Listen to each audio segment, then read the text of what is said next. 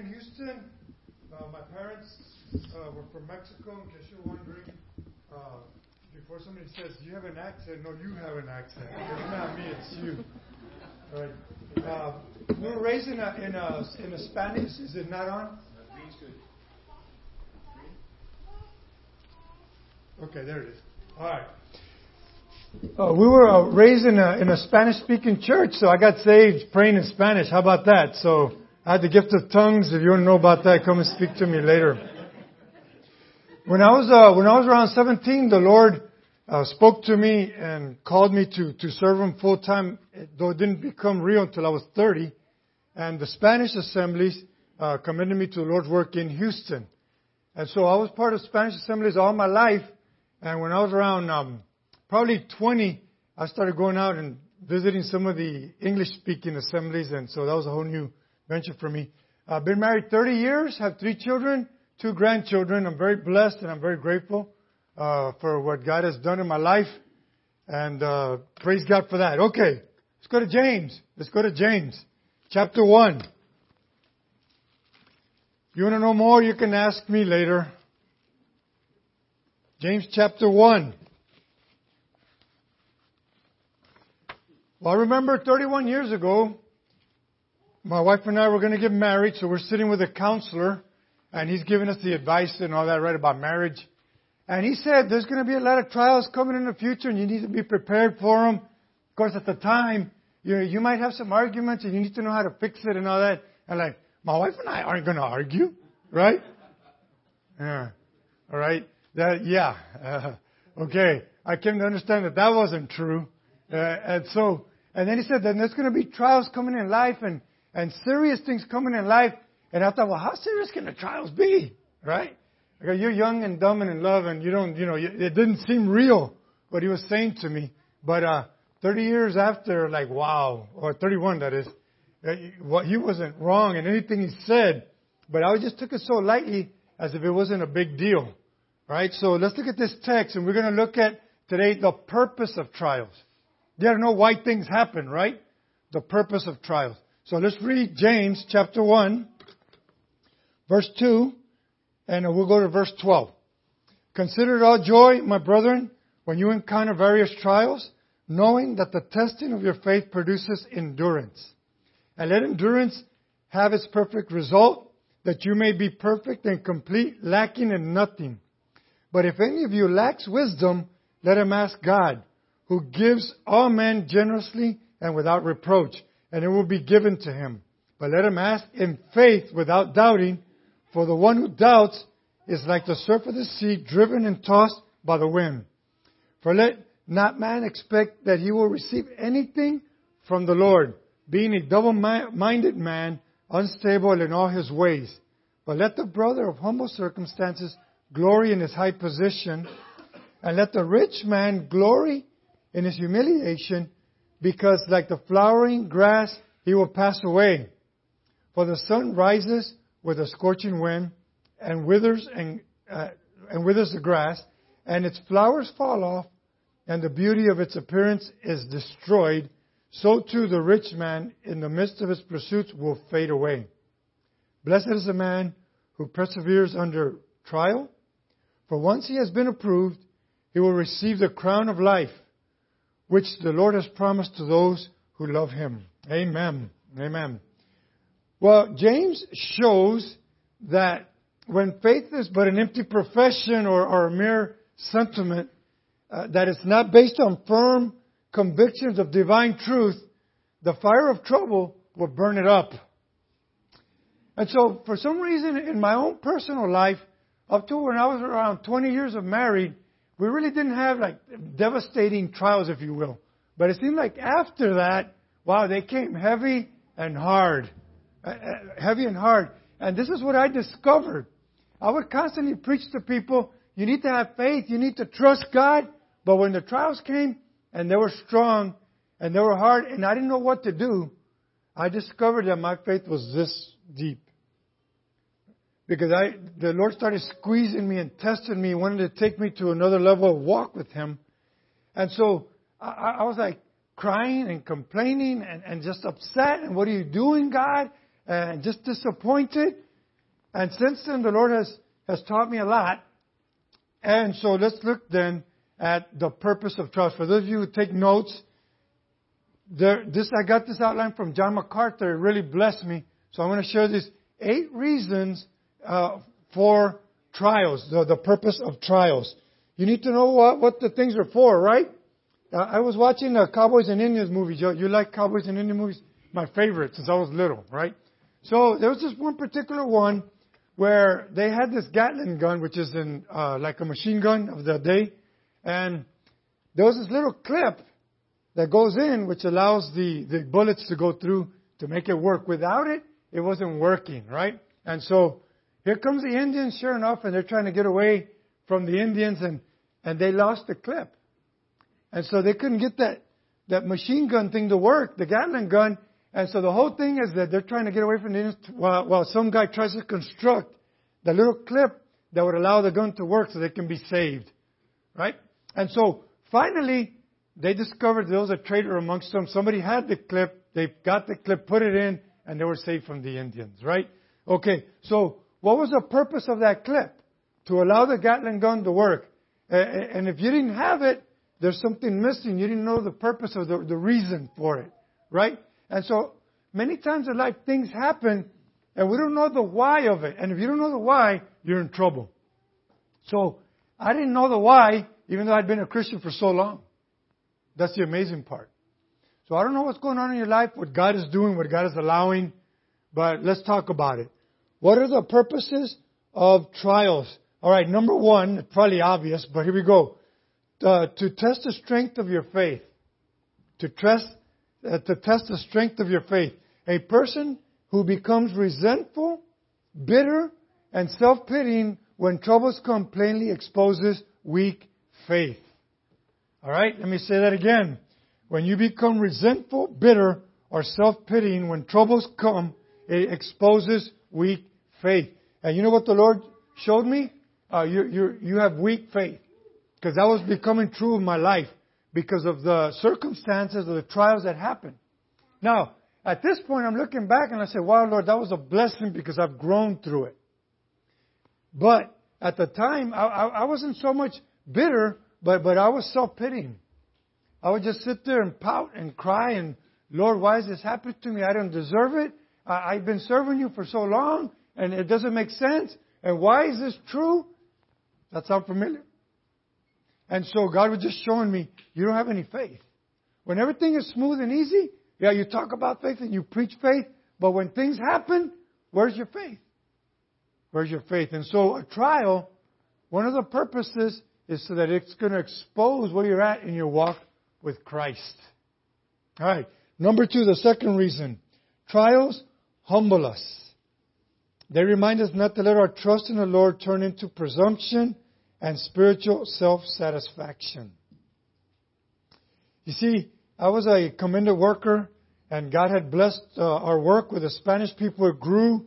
We saw a lot of people saved, and without realizing it, you get a little bit, hey, I think I'm kind of important here, And then we went to another church and tried to help that one grow, and the Lord blessed. But suddenly the Lord took all that away. And I lost my identity. And who am I now that I'm not this person who I once was? And I had to really dig deep. And I tell you what, it humbled me so bad. But I needed it. And so then God was using these trials, these tests in my life to strengthen my faith, to show me that I needed to be strong in faith because I was really weak. And it really humbled me. Really humbled me. And that's what another purpose of the trial. Thirdly, God allows us to suffer trials in order to wean us from our dependence on worldly things and self. All right? To wean us from dependence on worldly things and self. And, amen. You know what? Our assembly looks so much like this one, it cracks me up. Right? We have a lot of kids and they scream and cry. But you know what? I've been to many assemblies where there's no noise and that church is dying. So praise God for the noise. Amen? It didn't bother me 1 inch. Praise God. Praise God. And if I don't hear that, I'm going to get nervous. It's like, ooh, this is not good. All right. So God allows sufferings and trials that come into our life to break us from ourself, from our self-dependence. And that means that sometimes He'll take away your job. He'll take away your health. He'll break you to where you can't do anything but trust in Him. And I think that's what He's driving at. So, God allows sufferings and trials to break us from worldly things and from ourselves. Trusting too much in the 401ks and all of that type of thing, right? Okay, number 4. Trials call us to eternal and heavenly hope. The harder our trials become, the longer they last, the more we want to go to heaven. Amen? Yes or no? And I am convinced of this, that when things are easy, we forget about heaven. We don't wait for the Lord to return. Go ahead, take your time, Lord. Everything's good. More people need to get saved. Don't be in a rush. Everything's smooth. But when that goes away, wow. Hurry up, Lord. Why haven't you returned? Where are you? Right? So I remember Sam. Sam was a good friend of mine. We grew up together. And he fell in love with Lily. Right? And so he got his eyes on Lily. And suddenly he didn't want to hang around with us anymore. Right? And like, Sam, what's going on? No, it's because, I'm in love with Lily. I'm going to get married. And so about a week before he got married, they spoke on the rapture. And we said, hey, Sam, what if the Lord comes right now? Oh, no, Lord, don't come yet. I'm going to get married. And wait till I'm married. And so the Lord didn't come, obviously, right? And he got married. And so about 25 years later, I ran into Sam. Hey, Sam, what do you think about the Lord's coming? Like, I don't know why he hasn't come yet. Hurry up and come, Lord. And so how the trials of life, right, kind of changes your perspective. Without trials, honestly, think about it. We're not that excited about Him returning.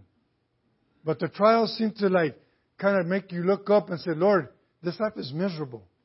You have to have something better for me in heaven, right? And so the trials keep us looking up and waiting for the return of the Lord Jesus. Have you prayed for that? Lord, hurry up and come back. Or is everything too smooth for you? If that is, watch out. Because here they come. They're going to come heavy and hard. Amen? Yeah. All right. Number 5.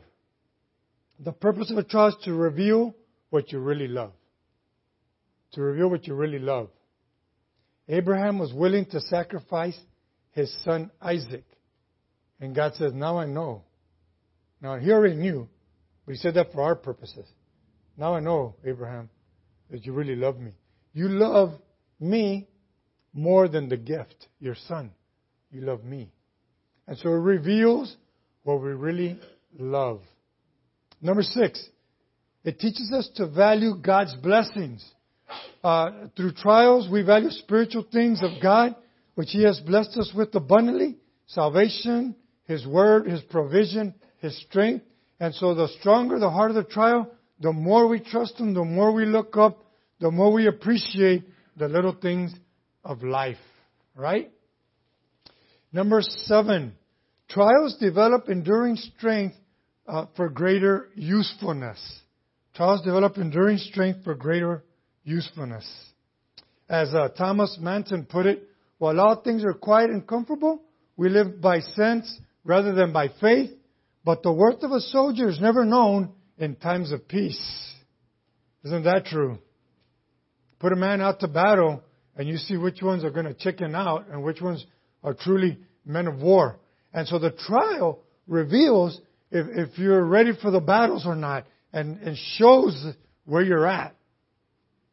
But God wants to develop that enduring strength in our lives. 8. What's the purpose of a trial? Trials enable us to better help others in their trials. Now turn with me quickly to 2 Corinthians chapter 1 and look at verse 3. 2 Corinthians chapter 1 and verse 3. I'll read it quickly. Blessed be the God and Father of our Lord Jesus Christ, the Father of all mercies and the God of all comfort, who comforts us in all our afflictions, notice, so that we may be able to comfort those who are in any affliction with the comfort with which we ourselves are comforted by God. There was this young man came to know the Lord in our assembly. He was 17 years old, and he trusted Christ. We were so excited because he was saved. And he was living for the Lord Jesus. And we lived near the ocean too in Houston. And he went out with his high school to do some experiments in the ocean. And he got caught in a riptide and he drowned. It was pretty tragic. It was pretty tragic, but he knew the Lord. And we had over 1,000 people at the funeral. And people heard about Jesus Christ. But here's the thing I want you to understand. That about a year after that, another lady at the assembly lost her child. Here's what I did. I called the mother. Her name is Julia. I said, Julia, come here. This lady lost her baby. And I don't know how to minister to you, but God got you through your trial. And I want you to give her a call, and I want you to go meet with her, and I want you to help her get through this trial. And you know, she faithfully called her and met with her and prayed with her and got her through. You see? And that's one of the purposes of trials. My sister had cancer since she was 8 and battled 4 bouts of cancer. And as a servant of the Lord, you run into people who are sick all the time. And there's one particular lady who had cancer. She was really struggling. Why is God allowing this? Why is this happening? And I said, I have the answer. I called up my sister. I said, Diana, this lady has cancer. She's really struggling. She's a great believer, but she can't seem to accept what God is allowing in her life. She was, okay, let me talk to her. And my sister on the phone, because she was in Michigan and my sister was in Houston, and she would call her every week and pray with her and get her through, right? Well, the Lord saw fit to call her home after about a year battling that cancer. And so my sister would go to the MD Anderson Hospital in Houston and go sit, when somebody said or heard the news, I have cancer, she would go and sit next to them and say, let me help you get through this. And you know that she was able to lead many to Christ because of what she had gone through? There's never a wasted trial. In fact, I like this statement, trials are divine intrusions. How do you like that one? Trials are divine intrusions. All right. Now, since the trials then are so productive and so essential, it's important that we respond correctly to them. Amen? All right? So let's keep talking about this. Let's keep talking about trials. So we see that there's a purpose behind a trial. It doesn't just happen. It's not like if random things just happen to come into my life. I believe that God is supernaturally and in His wisdom allowing every trial to come into our life, and there's a purpose behind everything that happens. So it's not like an accident. It's not like when I was born and my mom said, oops, we weren't planning you, right?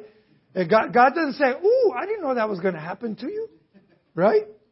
That's not how God works. See, God in the sovereign will and knowing what He wants to do in your life, develop us so we can be more useful and have endurance, says there's going to be some divine intrusions.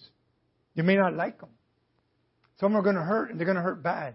I'm going to break you, but I have a purpose behind them. I have a purpose behind them. So, notice then the text. Verse 3. Consider it all joy, my brethren, when you encounter various trials. Consider is an imperative. We are to count it all joy. We are to respond joyfully to the trials that God is allowing us to experience. It's a matter of the will. It's a matter of the will. The believer must keep in mind that all trials allowed by God are ultimately beneficial. All right? So the Bible says, rejoice in the Lord always. And again I say, rejoice.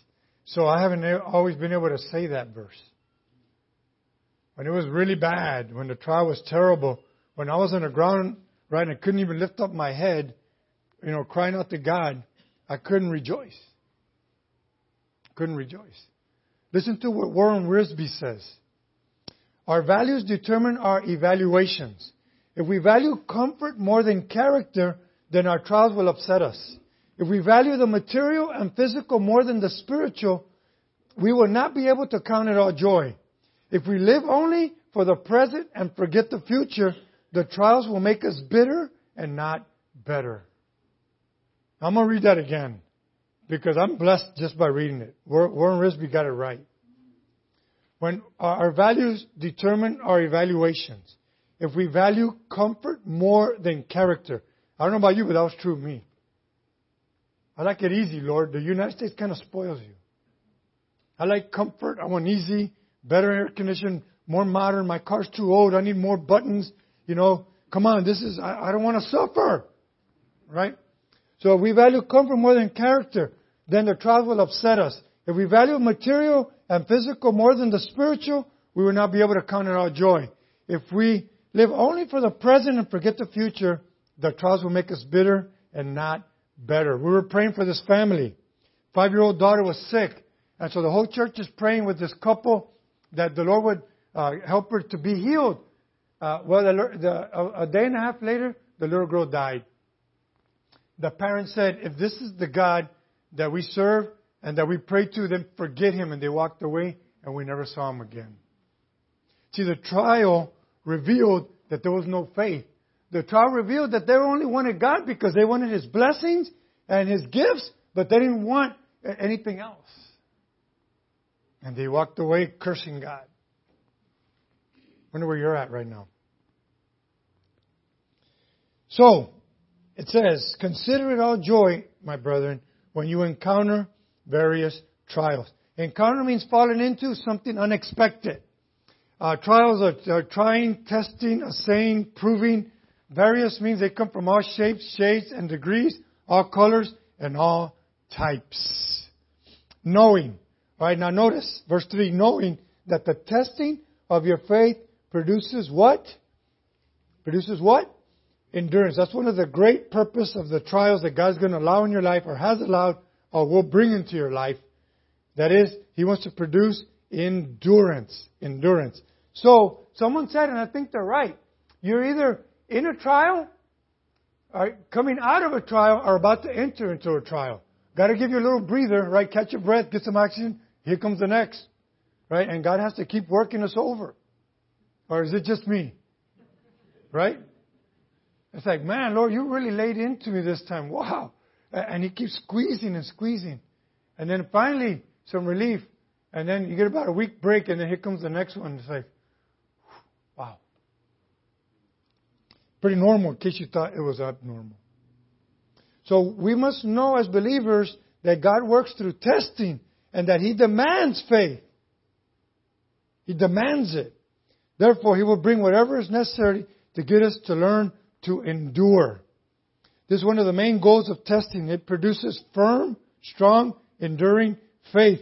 The endurance is a permanent inner quality of strength which increases each time the trial is endured. What is it again? A permanent inner quality of strength which increases each time the trial is endured. And so notice then that verse 3, knowing that the testing, which is going to come in all shapes and forms, produces endurance. Endurance. And let endurance, verse 4, have its perfect results. Perfect means that which is fully developed, a spiritually mature believer, which is becoming more like Christ every day, which increases every time the trial is endured, right? And it keeps going. My children, with whom I am again in labor, until Christ is formed in you. So, complete, notice, let endurance have its perfect result. So there's a purpose, there's a result that God wants to develop endurance in the believer. And the result is that you may be perfect and complete, lacking in nothing, being whole and being entire.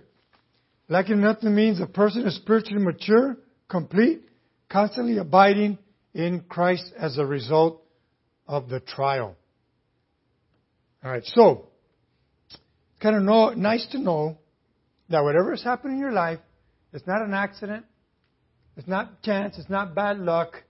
It's God who loves you, who saved you, who wants to grow you, who's going to bring trials that are necessary. And when you know that God is doing it then, and He's got a purpose behind it, it kind of takes away the bitterness, the disappointment. And you say, God, help me to endure and to learn through this rather than be arguing with you about it. Now notice then the next verse. So, if you want to switch, transition, trials produce a strong prayer life. Trials produce a strong prayer life. Notice verse 5. But if any of you lacks wisdom, let him ask God. who gives to all men generously and without reproach, and it will be given to him.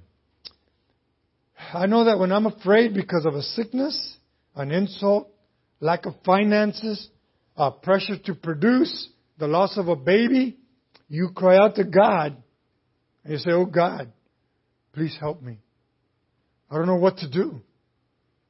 We should pray and seek God for insight, for direction. God, give me wisdom. How do I respond to this?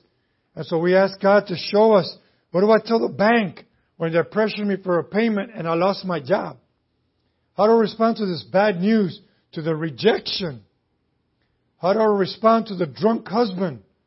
How do I respond to the news that just said that I have cancer?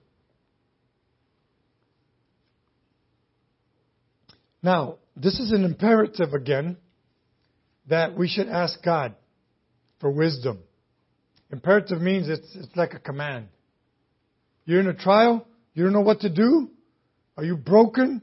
Is a sickness pressing? Did he leave? Is he beating you? Was she unfaithful? What happened? Bow before the Lord and say, "God, I don't know what to do. I don't know what to do. I'm asking for wisdom. This is not an option." God says, "Now I'm squeezing you to get you to come to me because I want to increase your prayer life."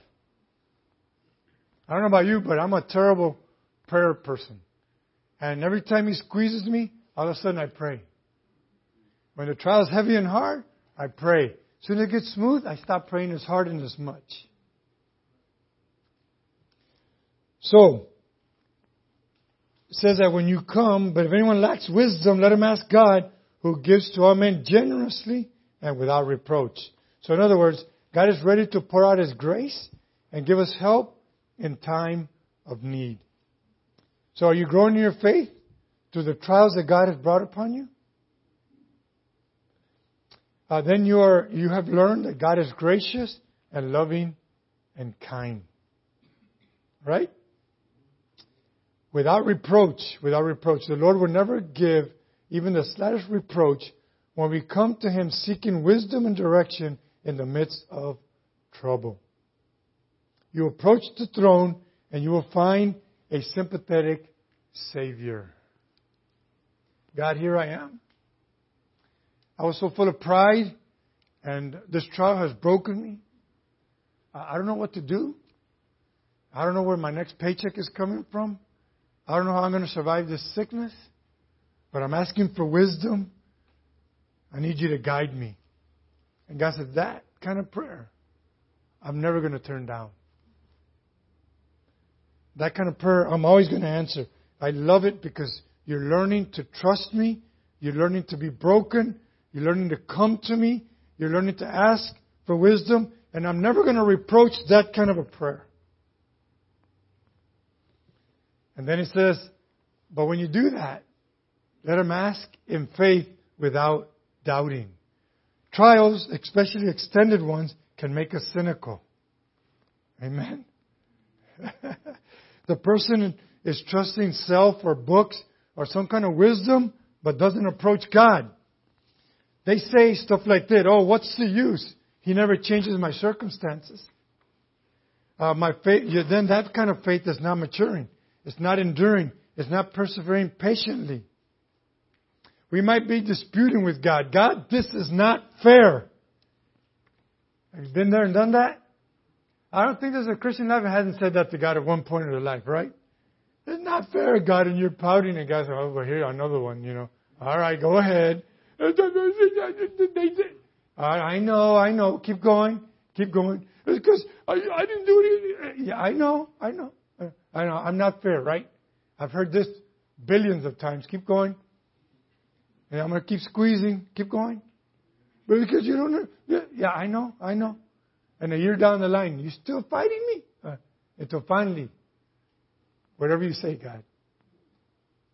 Whatever you say. My faith is growing. It's getting stronger. I'm not arguing with you anymore. You broke me. I got to learn to stop trusting myself. And here I am, Lord. I'm asking for wisdom. What do I do? What do I do? I have no clue. And so, God said, I love that. I love that. I'm never going to turn down a person like that who comes to me and asks in faith without doubting, because they know that the person who comes in faith without doubting is going to respond, as James said this morning in Daniel 3, whether God saves me or not, whether He changes circumstance or not, doesn't matter. I'm going to trust Him and I'm going to worship Him and I'm going to praise Him. Whether the husband comes back or not, doesn't make a difference. I'm going to keep worshiping Him and serving Him. Whether she changes or not, doesn't matter. Whether I get my business back or not and stay scraping the rest of my life and barely making it, doesn't make a difference, because there's a God who's real, who saved me, and I'm going to trust Him. In the words of Job, even if God takes my children, if He takes my business, whatever He does, blessed be the name of the Lord. Now, I'm being careful to say that because I'm not there yet. I'm not there yet. And I'm being honest with you. If you were to take me to that level, I was like, oh boy, Lord, you're going to really have to work with me now. Because this is really tough. This is really tough. And so God then, in His divine wisdom and purpose, knows what He's doing, because He wants to produce that endurance. He wants to produce that faith. He wants to squeeze it out of us and teach us to trust Him. He wants to make us come to Him in prayer and admit that we don't know what to do, and that we need Him desperately, and that we're going to trust Him regardless of how He answers. So then He says, verse 6, let him ask in faith without doubting, for the one who doubts is like the surf of the sea, driven and tossed by the wind. And so, here I come, God, but if I don't like your answer, I'm going to go to my own thing. Many people do that. This is a terrible trial. So let me give you an example. We were doing an outreach and some people got saved, and we were in a home, and the lady who was saved had 5 children. And they all came to know the Lord, and she was hearing the Bible teaching, and so she says, I've been living with a man, and without his paycheck, I can't feed my 5 children. And I don't know what to do. And I'm going to say, you're going to do this, all right? First of all, we're going to trust God. Secondly, that man is not the one that provides for you. God provides for you. We're going to preach the gospel to him. If he won't repent, throw him out. Well, throw him out immediately until he repents and marries you. Then we'll let him back in. You know, she obeyed. She listened. Most of them, no, and I can't live without him. Okay, so we preached the gospel. He rejected. He was kicked out immediately anyway, right? Because she was living in sin. Trusted God. God faithfully provided for that woman and for her 5 children. Each one of them came to know the Lord, and she grew in Him. See, she grew through her trial and through her faith, and wasn't doubting God. When she came in prayer, she came in faith. God, I don't know what to do. How am I going to live? How am I going to feed my children? But I'm going to obey you in faith as I come asking for wisdom, and I'm going to do what the leaders are asking me to do, and what your Bible says to do, and what you did, and God was faithful. But I got a business, and my business partner are saved, but if I break away because he's not a Christian, and we have different ways of looking at life, how am I going to make it? So you come to God and say, give me wisdom. But with that wisdom has to come faith. And with that faith, you make the right choice. And that choice is, I'm going to trust God and do the right thing. And so, that's why He says, for the one who doubts is like the surf of the sea, driven and tossed by the wind. He goes more by emotions, more by what he thinks is right, not by the wisdom of God. Because that kind of person doesn't really trust me. And they're going to be thrown around all their life because they don't trust me fully. And they're not responding correctly to the trials that I'm bringing to break them of that. All right, so, verse 7, for let that man not expect that he will receive anything from the Lord. Why? Because he's double-minded. He's double-minded. Verse 8, being a double-minded man, unstable in all his ways. Well, now you got to remember, stay within the context. He's talking about the trial. And he's not learning. He's not enduring in faith. The trial is not producing faith, but he's still leaning on his own. And so he's unstable. He wants to trust God, but then it doesn't make sense. And yes, I want to have faith, but I don't want to lose my business, or I don't want her to walk away, or whatever your circumstance is. Unstable in their walk with Christ. Double-minded. I want God, but really I just want His blessings, but I want to do my own thing. And that's what the test reveals. What you're truly made of. And so, then he kind of continues the thought, but in a very interesting way. But let the brother of humble circumstances glory in his high position. So we got a person who's poor, doesn't have much, but he prayed to God. God keeps him there. And he's humble. But you know what? I'm glorifying God because I'm a child of God. Because I'm seated in the heavenlies. Because I have the Holy Spirit in my life. Because I'm born again. Because I'm His. And He's got His hand on my life. Even though I don't have much, I'm poor. But then he says, but let the rich man glory in his humiliation, because like a flower and grass, he will pass away. So the rich man then realizes through the trials and what's been taught from the Scriptures that the only reason I have anything is because God gave it to me. And so this is not what controls me. God controls me, and I'm serving Him. I'll give you an example.